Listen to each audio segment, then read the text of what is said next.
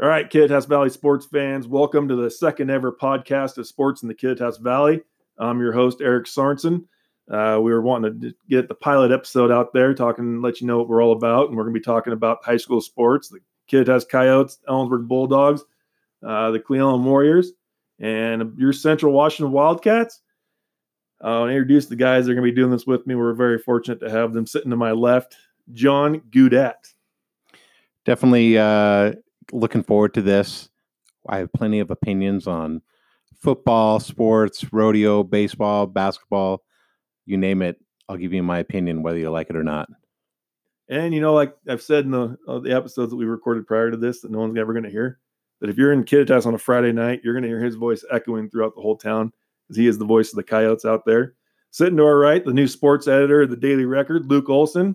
He's taking over for Kuhn and doing a great job. And hopefully Ryan hears that. And Luke, tell us a little bit about yourself. Yep, been here almost a year now. Coming from Seattle. I went to Pacific University in Oregon, and then after I graduated, went back home, and then found the Ellensburg job. So it's been great so far. Well, that's awesome. We're lucky to have you. Hopefully you guys enjoyed the pilot episode. Tell a friend about us, and the first episode will be coming soon.